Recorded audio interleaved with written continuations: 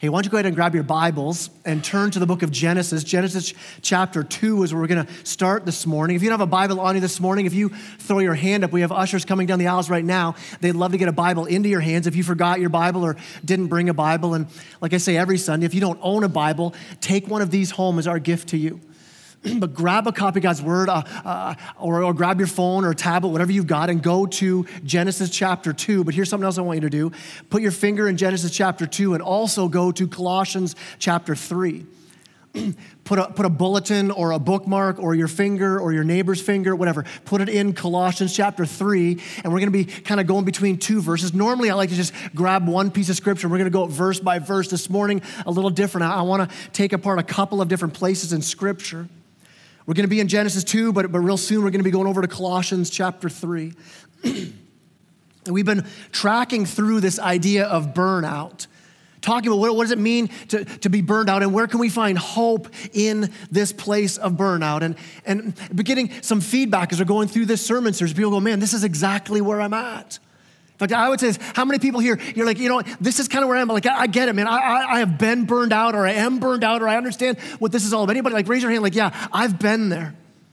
And some of you are so tired you can't even raise your hands, right? Like, that's how burned out I am this morning. I think this is something that all of us can relate to. I mean, some of you on a deep level where you've experienced it, or maybe you're even there right now, you're completely spent. You've used up all the fuel and there is no more fuel. And you're done. Or maybe this morning you're not flat on your back. You're not in that, man, I can't get out of bed kind of burnout, but you find yourself beyond just normal tired. It's lasting longer than a day or two. What started as distractions have now moved into you being disillusioned with parts of life, and maybe it's even pointing to past distraction and disillusion, but now to despair and disablement, where you're like, man, I don't know if I'm gonna last continuing to do this. And maybe for you, it might not be a physical tired, but you're in a spiritual fog. Your mind and your heart are just heavy. We defined burnout this way, this idea where the demands placed on you exceed the resources you have in you. And this morning, I want to look at something that we don't often talk about when we talk about what it's like to walk with Christ. We talk about spirituality. We don't always talk about this. And yet what we're going to talk about this morning can have such a huge impact on our hearts and our minds and our bodies and our soul. It can be something that could lead us to burnout for sure, and it's our work. It's really where we spend the majority of our time. We're either at a job or we're at school or we're taking care of kids, and we spend most of our time working. And yet when we talk about following Jesus, we somehow miss out on this huge chunk of our lives. That where do we as Christ followers, how do we walk with Christ through those 40 to 60 hours a week that's spent at work? Now, here's the great thing. We may not talk about it all the time as Christ followers, but the Bible definitely doesn't avoid it. It's not an afterthought in God's Word. In fact, I just heard someone say this, that if you go through the book of Acts, 39 of the 40 miracles you can read about in the book of Acts happen outside of the church. Most of Jesus' parables, 45 of 52 of Jesus' parables take place. The stories he tells to talk about the kingdom of God are stories that find their root in the workplace. None of Jesus' 12 disciples came out of seminary. None of them came from some sort of religious establishment. No, every single one of Jesus' 12 disciples were either white collar or more of them blue collar workers. So it's important for us to ask, what does it mean to follow Jesus in my work? How can I work without it leading me to burn out, to lose Christ in my work? How can I redeem my work? To redeem something means you take it and put it back into its proper place. It had a purpose, and that purpose was ruined or marred or lost. And to redeem it means grabbing a hold of that and bringing it back to where it should be. It's taking our work and where our work has become our identity, where our work has become our source, our idol, or maybe on the other side, it's not something you have as an idol. Maybe for you, where work has become this necessary evil. You're like, man, I hate work, and I'm just waiting till the lottery ticket comes in, and I'm done with this. What's it mean to redeem work? Away from that towards what God really designed work for. What does God actually say about work? What does God say about work that can transform how I see work, that can actually transform my heart in the workplace? Where it can bring hope, where it can adjust my heart. If you're taking notes this morning, here's our first point this morning that we find from God's word talking about work. It's this: my work is divinely designed. My work is divinely designed. Genesis chapter 2, if you have your Bible open there, it starts off like this. It says, "Thus the heavens and the earth were finished and all the hosts of them. And on the seventh day, God finished his work that he had done." He rested on the seventh day from all his work that he had done. You know, we can sometimes read through Scripture and we hear phrases, and we hear Scripture a lot so much, we just kind of burn through things, and we can miss something that is so earth-shattering, so important. It just said in those two verses that God worked. It's so countercultural from when this was first written. You see, in Eastern religions, gods didn't work. The Babylonian account of creation, there's this god Marduk, and Marduk creates the world, and then all the other gods kind of get mad at Marduk saying, "Why'd you create that? Now we got to take care of it." It's like, thanks for building me the big lake house. Does it come with a maid? Right? That's kind of what these gods are like. And Marduk says, "I know what I'll do. I'll create something super lowly that we'll call them humans, and they'll be our slaves. They'll do the work for us." So that as gods, we can kick back like the gods we are. In Western religion, you look at Greek mythology, you have things like Pandora's box. Do you remember that story where Zeus gives Pandora this jar and he says, "Don't open it, Pandora, don't open it." And so Pandora opens it, right? And what comes out of it? Death and disease and decay and work. Work was released. Work was seen as something in the same category as death and disease and decay. And yet we read in Genesis 1 and Genesis 2 saying something completely opposite about work. Saying work isn't lowly at all. Work isn't a result of evil. Work is something that God does. Work is good. But unfortunately in the church, we've thought probably more been inspired by mythology than Scripture, so that throughout history, religious leaders and philosophers make this divide between what we would call the sacred and the secular. And we would say, no, everything spiritual in church, that's the sacred stuff. But your work, I mean, that's just secular. That's so demeaning. It's part of the curse. It's not something good. Especially if it involves manual labor. I mean, that's the lowest of the low. That's what we start to believe. Socrates said this. He said, "Don't work. But if you have to work, avoid at all costs. But if you have to work," Socrates says, "become a teacher or a philosopher. But for sure, don't get your hands dirty. Don't do anything manual." But look at verse 7 of chapter 2 in Genesis. "Then the Lord God formed the man of dust from the ground and breathed into his nostrils the breath of life, and the man became a living creature." Look at verse 15. Down a few more verses. "The Lord God took the man and put him in the Garden of Eden to work it and to keep it." So what do we see here? We have a God with dirt under his fingernails. We have a God who's digging into the dirt, digging a ditch to create humankind. We have a God who plants a garden. I mean, we serve a God who gets his hands dirty. He creates us. He creates humankind. And what's he do? He puts humankind in a garden and says, "Take care of it. Be a gardener like I am."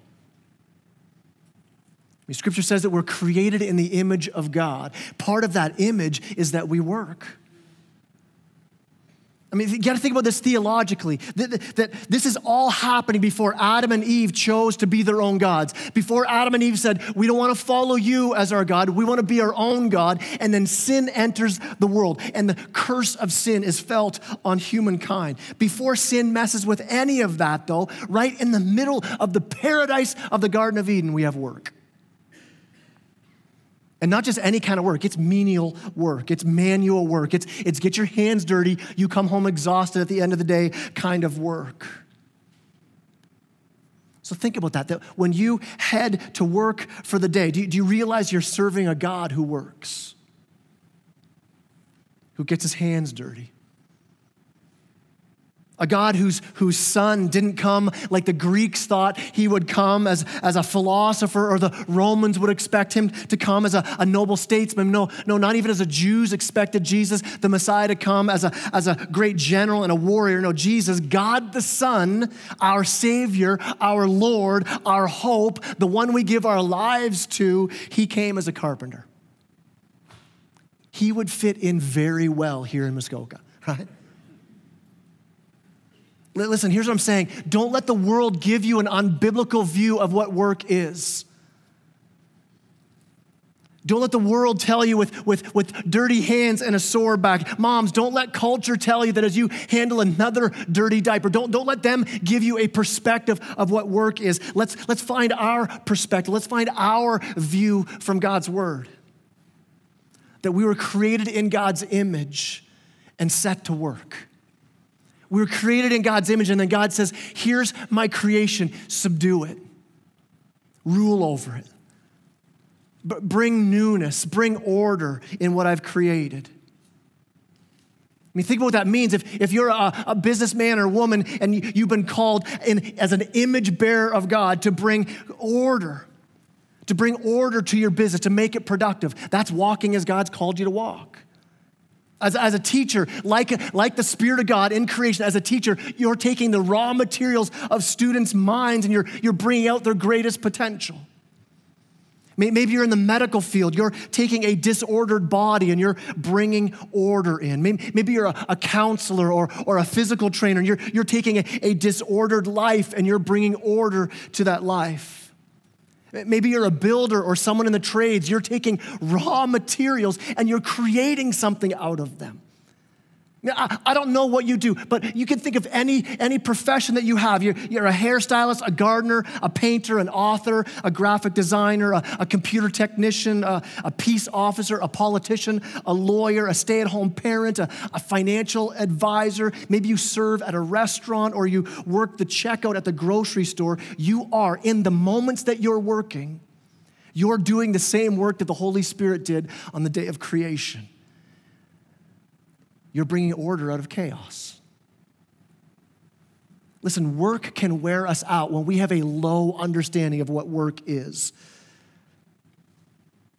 We need to understand that it's been divinely ordained by God, divinely designed by God, that we're created in God's image as people who work. And often you can think of the Garden of Eden as this perfect place where, man, they just kicked back and rested with nothing to do, but that's not true. God put Adam and Eve in the garden. He said, you guys take care of this. You guys be fruitful, multiply. You guys fill the earth.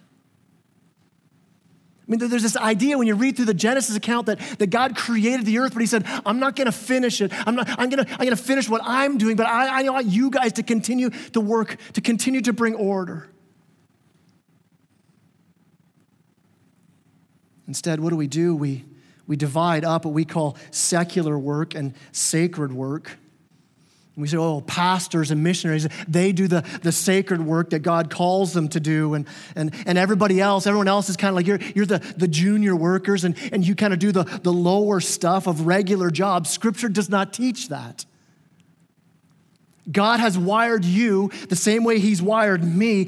He's wired me to do the job I do. He's wired you to do the job that you do. And he's created us for work. Why? To reflect his image, to reflect his creativeness, to get our hands dirty. You know, there's another part in Scripture that kind of sheds more light on this in a real practical way. And I never thought of this till I just heard of this week, and it's this. When you were reading through Scripture, can you guess who the first person mentioned in all of Scripture, the very first person that was said to be filled with the Spirit of God? I'm thinking, was it Abraham? Was it Moses? Was it Joshua? For sure, it must be Joshua, or maybe Noah or David. I mean, you would think we would know who's the person, what's the person's name who Scripture first actually says this person's filled with the Spirit of God. It's actually a famous Bible character that we've all grown to know and love. His name is Bezalel. Remember singing the songs about Bezalel in Sunday school? right? The VeggieTales story about Bezalel, right? No, there isn't one, right? We don't talk about this. We've never heard of this guy, but in Exodus 35, we read that he was filled with the Spirit of God. Now you're like, okay, what did Bezalel do? He must have been a priest. He must have been a prophet or a great leader in Jerusalem. Who was he? You know who he was? He was a craftsman. He did construction. He eventually became a foreman. He oversaw the work, and eventually God used him to help oversee the building of the tabernacle. But the Spirit of God filled him as what? As a craftsman. Listen, we redeem our work when we bring it into a proper biblical light, that we were divinely designed by God to reflect his image in our work. In fact, even the word vocation comes from the Latin voca, which means to call. It's a calling. It's how God designed you, and he called you into the world to work in the way that he's called you. And I get this. You can hear all of this, and you could say, that sounds really nice. That sounds good on a Sunday morning, sitting here as preacher boys saying, our work is a calling. It's a beautifully designed by God. And you're like, yeah, you don't know where I work. My job's brutal. I hate my job. My job does not feel divinely inspired on Monday morning. Listen, I get that. I agree with you. I love my job. I love being the pastor of this church. I can't imagine myself doing anything else, and yet there are days where even the best of jobs can be unbelievably frustrating, where even the greatest jobs can be terribly crushing, filled with difficulty, filled with anxiety, filled with troubles. And here's the thing, things were going really well in the Garden of Eden as God says, you're gonna work, you're gonna reflect my image as we work together. And then what happened in Genesis 3? Sin enters the scene. In that moment where we choose sin, where in Adam and Eve, we make the same choice, where they chose, we would rather be our own gods. Sin comes into the world, and in that moment, our work even became more difficult. Now what are we doing? Now we're battling the curse of sin. The curse of sin that on divinely created work. And so now we have an enemy against us as we're trying to work. We have an enemy of sin. We have an enemy of Satan. We have the enemy of our own heart and pride. And it's pushing against us in our work. Flip over to Colossians 3. Hopefully you've got your finger there or something there.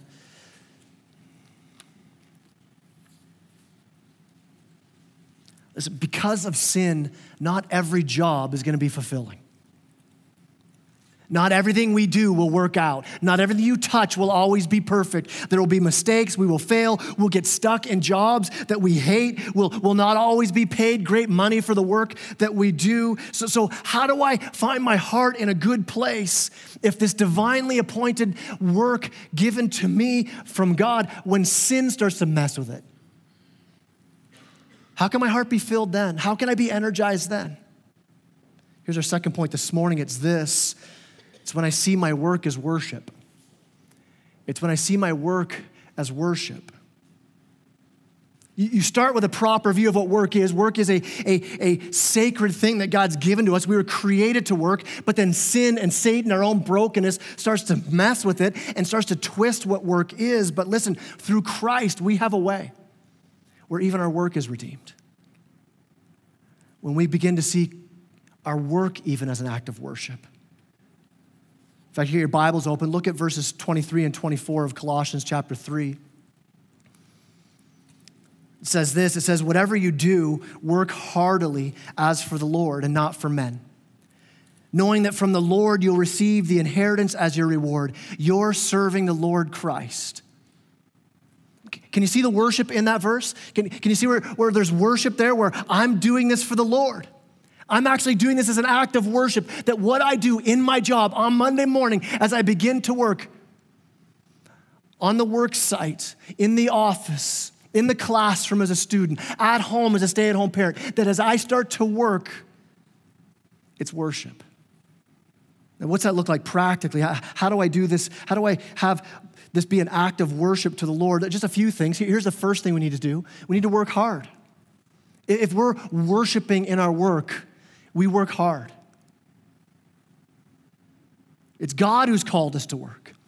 Our boss hasn't called us to work ultimately. Our salary ultimately hasn't called us to work, but God called us to work. And so that's why it says, look again in chapter 3, Colossians, verse 23, work heartily. Work hard as for the Lord, not for men. Why? Because you're serving the Lord. We have a higher boss than our employer. We have a greater reward. He says, you serve for the inheritance you have. What's the inheritance? The new life you have in Christ. When you've given your life over and said, I'm not pursuing sin any longer. I'm pursuing the hope I have in Christ's perfect life, his sacrificial death on my behalf, his resurrection that sets me free. I'm putting my hope there. And because of that, you now have an eternal inheritance. So in Colossians, the Apostle Paul is saying, you work for that. In everything we do, you do it unto God, which means that when you work, you're saying something about the worthiness of God. In fact, I was watching these documentaries. We were watching nature documentaries as a family, just watching these things. They're kind of cool. You see all these animals, but there's one thing that I've always been fascinated about in nature. It's those fish that are so many deep miles at the bottom of the ocean where no one had seen them for centuries, millennia. There's these fish down there. They're fish that sounds like we've never seen this before. Why did God create those? Those ones with the little light that light. Have you seen those ones? They're super cool, right? So for thousands of years, why were those things down there? Why are flowers growing in valleys that no people will ever see? God does some things for his own glory. God does some things for his own pleasure. And here's what we need to see in those things, that God sees even when we don't. God sees when no one else sees. Think about that for your workplace. That you make beautiful things for God as you work, even when no one sees it. Now we can say, yeah, but you don't understand. In my workplace, my boss is terrible. He doesn't reward me properly. He doesn't ever give me recognition. And I get it, that's hard, and that can lead to burnout. That can lead to discouragement and loss of motivation. But listen, you're not doing it for the glory of your supervisor or your boss or your teacher or your parent. You're doing it for the Lord. And you got to remember that when Paul was writing that to the church in Colossia, when he says, hey guys, work hard as to the Lord, you got to see the verses around that. He's talking not just to people who have good jobs, not to people who even have hard jobs. He says, hey, slaves, work hard unto the Lord as you serve your masters. Like we say today, my boss totally owns me. Yeah, not like bosses own people then. Right? For them, it was literal. But even there, in the worst situation, in the least rewarding of circumstances, what is Paul calling us to do? What's God's word saying to do? He's saying you work what? As a statement of God's worthiness. You work for God's glory. In fact, you look through the New Testament, you see that this is one of the ways that sets apart the early church. One of the ways that should set us apart as Christ followers, that we do our work for the glory of God. So that when you hit the job site or the office or the classroom or the kitchen or the home, as kids, as you hit up your chores even, you see the greater calling on your life. I'm working hard because I'm working for the Lord. So if you really want to get the world's attention, if you want people to go, man, I wish they would see the glory of Christ. I wish my friends would come to church. I wish they would hear the gospel. I mean, you do great work for a boss who's a jerk and people will notice.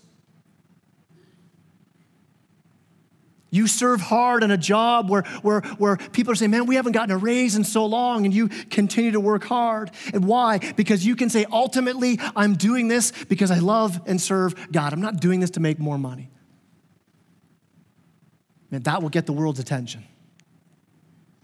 And when people come up to you and say, why do you have so much joy in this job? Why are you the one that's always working so hard and so diligently? You can say, because I work for the Lord.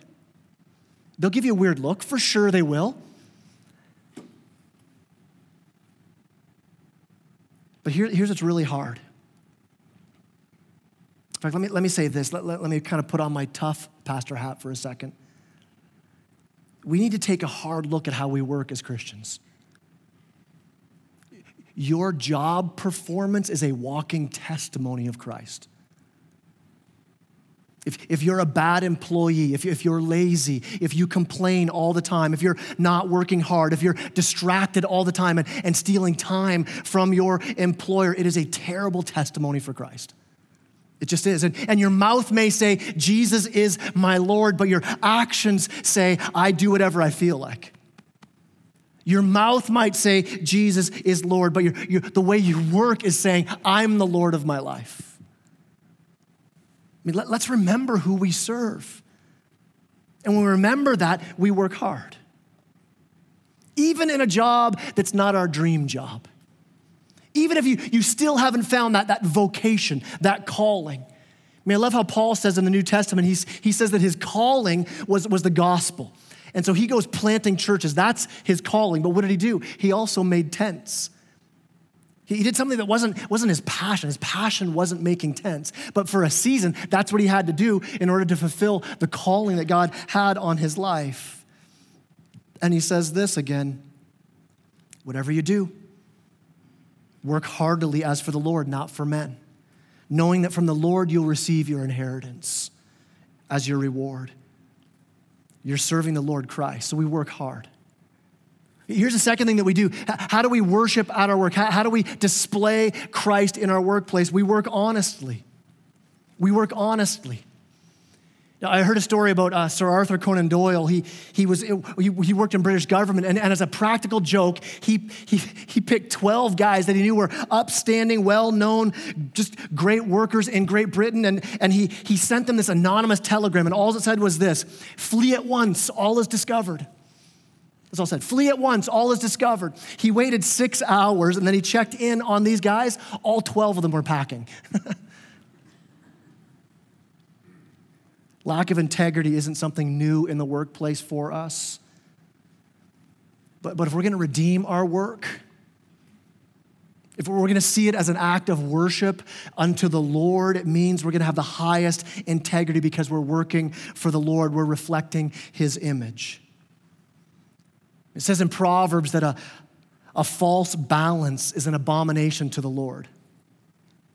A false balance. It means you're fudging the numbers a little bit. It's an abomination to the Lord. You're padding your business expenses. You're calling in sick when you're not. You're tweaking your taxes a little bit. It's an abomination to God. If we're going to worship God in our work, it means that we have the highest standards. It means going well beyond even what the world standards are for work. And here's a sad state of our culture today. If you were to even ask Christians, I just had this conversation this week with a couple of guys who are believers, who are part of our church, and they're talking about this. Have you ever said this or heard this said? I'll tell you what, man, I just don't want to hire Christians. I don't want to work with Christians. I mean, that's us talking about ourselves.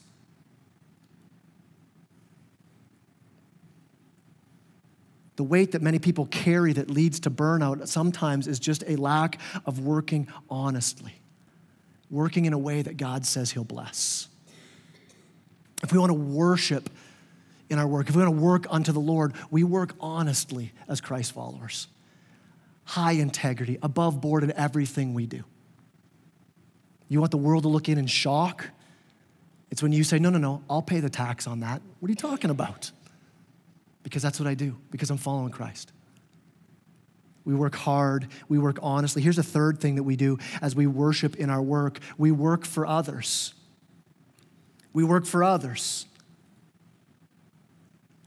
What I mean, if we're actually going to reflect Christ in our workplace, then what do? We want to live our lives, think the way that Jesus thought. And what did Jesus do? Jesus offered up himself to others. So when you follow Christ, you're leveraging everything you have, whatever God puts in your path, whatever place God's placed you in. You're like, God, you have me here to bless others. I want to be like Jesus, who leveraged everything for other people. What's that look like? As an employee, you start to see your work as a place to serve. And you might be serving customers. You might be serving other employees around you where you're working hard and doing what you can to bless them. You might be blessing your boss. But you're saying, I want to do this to serve. I want to do this to be a blessing. If you're a boss or a business owner, it means that you look beyond just the mere profits to you personally, and you say, how can I bless people with this business that God's given me? Not that profits are bad. Profits are great. Profits create more work for people. Profits create an opportunity for you to be able to give more. But you're serving the Lord, not the business. You're serving the Lord, not yourself. Even as a customer, how can, as a customer stepping into somebody else's workplace, how do we reflect Jesus in that place? We serve people. We bless people. When you go to a restaurant, do not give the $1,000 track folded in half instead of a tip. You seen those? Those are horrible. Don't do that, right? Bless your waiter or waitress. I kind of always joke that it's way cheaper for me when I eat out of town instead of in town, because if I go to a restaurant in town, people know I'm the pastor. I'm like, dang, I got to tip big again, right? That's who we should be as Christians. We should be feeling like, I want to bless that person who looks beat up and wore out at the cash register. Instead of giving them back attitude, I'm going to bless them. So many people wonder, how can I be an effective witness of Jesus Christ in the workplace? I mean, what do I do? Do I hand out Bibles? Is that how I do it? Do I start a Bible study at lunch with all the people I work with? Those are great things that you can do. But listen, if you work hard, if you work honestly, if you work to bless others, you will stand out. I love how it says in 1 Peter chapter 3, it says this, Peter says, always be prepared to make a defense for the hope that you have within you. Give a defense. Give a reason for the hope that you have. Always be ready. How do we do that? You understand what that verse is saying? You're giving a reason. You're giving an answer because people are asking you. Because you're living in such a way. And at the workplace, you're working so hard. You're working so honestly. You're blessing those around you. And the world watching in will say, hey, how come you don't cut your taxes like I do? How come you don't complain about the boss when we're all ripping on the boss? Man, how do you have so much joy in this work that's so hard? Are people asking you these things at the workplace? Do people sense the hope that you have within you through the way that you worship Christ, even in your work? And they see it and they're like, man, I just got to ask because you're so different from what I see around me.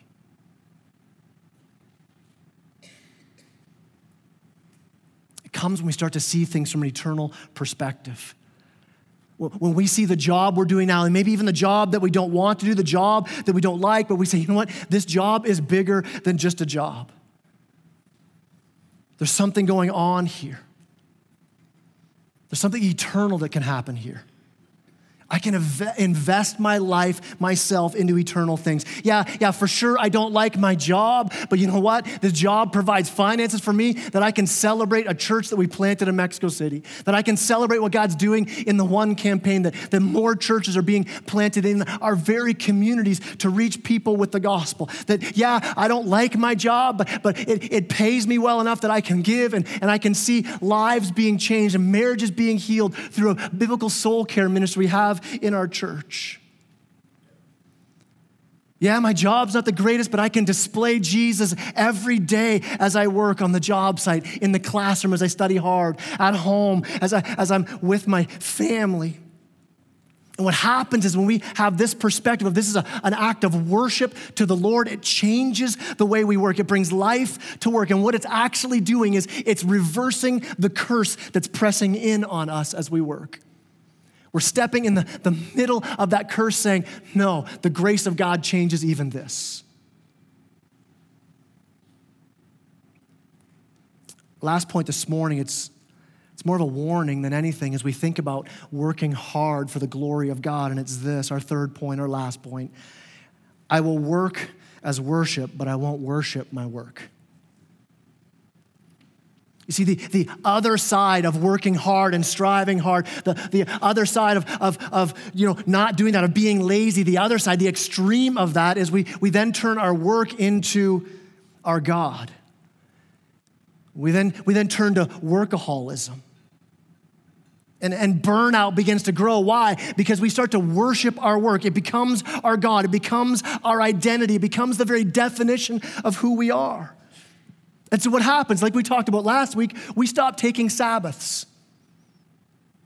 Why? I can't stop working because my work is my God. It's who I am. If I stop that, what am I? I can't stop working because my work is my God. It's what provides for me. If I stop working, the God will stop providing. And listen, because of the fall, because of our bent, sinful, broken hearts, many of us begin to worship our work. We make it our identity. We make it our security. And what happens is the burnout doesn't so much come from the work we're doing, it's the work beneath the work. It's that striving and working, and I got to do this so I'm accepted. I got to do this so I have identity. I got to do this so I feel good about myself.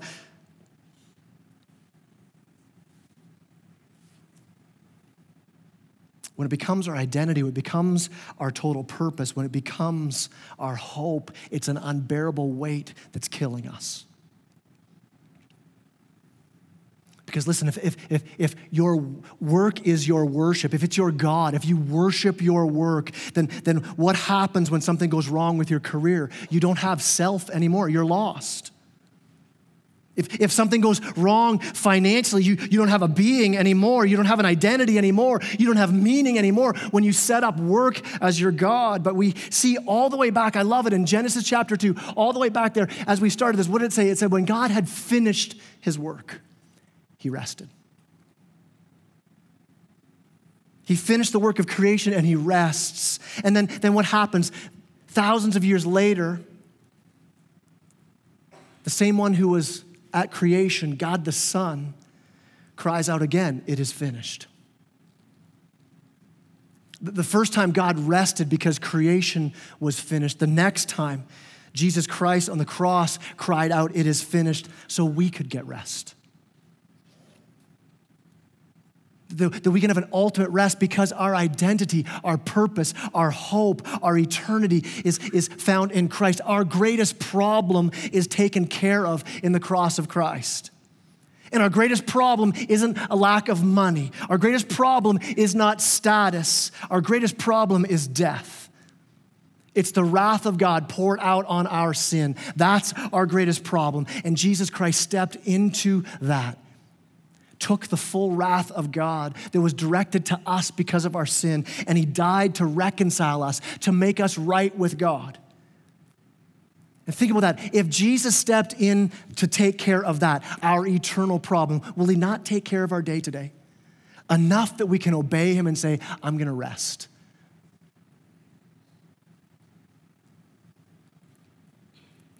If you give your soul to Christ, if you rest your life on Christ, you can begin to enjoy your work. Why? Because you're no longer dependent on your work for life. When Jesus is your life, you can actually enjoy the rest of life. Because you start to recognize that the person whose approval you really need is God, and in Christ you have his approval. The significance you really need to need is to be significant in God's eyes. The security you really need is found in God's arms. The approval you really need is found in God's heart. And when we try to get that from our work, it crushes us. But that we understand as we head off to work that Jesus says, it's finished. You can rest. That work you're trying to do to accomplish in your work, Jesus already took care of that. Your identity, your security, your shame and your brokenness and your guilt, Christ says it's finished. And when we come to that place, all of a sudden you're not so driven anymore. You're not so pushed into the ground by your work anymore. Finally, you can just work. Because work now is just about work. It's not about who you are. As the worship team comes up, as we end off this morning, listen, we're never going to have this joy in our work until we realize that the striving has been taken care of by Christ. That when Jesus says, come to me, all you who labor and are heavy laden, and I will give you rest. He took the burden, the heart striving, the I need to be right, I need to be fixed, I need to be okay, I need to have an identity. He took all of that. He says, I've given you it all. That moment where we say, I can give my sin and my brokenness, I can repent and turn from that, and I can find hope in Christ. That it's not my work that makes my identity, that my identity is found in Christ, and in that we find rest. Let me pray for us.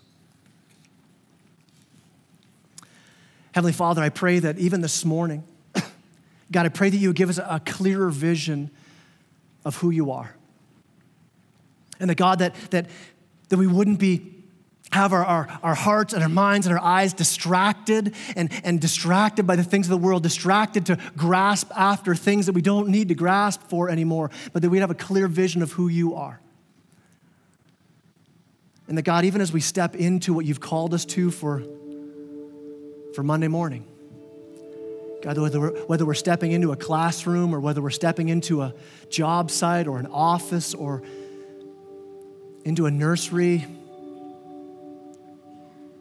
God, that we would see you. God, that you would be our vision, that our hope and our identity and our purpose is found in you. Lord God, I pray for those who are here this morning who know you, who have already experienced your resurrection in their life because they've turned their life to you to say, I'm following after you. Nothing else matters. I give you my sin. I want your righteousness. And God, in that moment, Lord, we're changed. But God, we still battle. Lord, I pray for those here this morning who are new in Christ, but the weight of the world is still crushing on them. God, I pray that they would not seek after identity and hope in what they do, but God, that even this morning you begin to change our hearts, that we could rest in you. Father, if there's some here this morning who don't know you, who have never made that decision to put their hope in you, but have just continued to walk, continue to work, continue to strive to try to be good and right and find hope, God, that this morning they would finally just rest and surrender. They would see you. God, you would be their vision. God, may that be true of all of us this morning, that we would see you high and lifted up. We would see your cross in our place, your resurrection to bring us life and hope. And God, it would change us from the inside out. And I pray this in Jesus' name. Amen.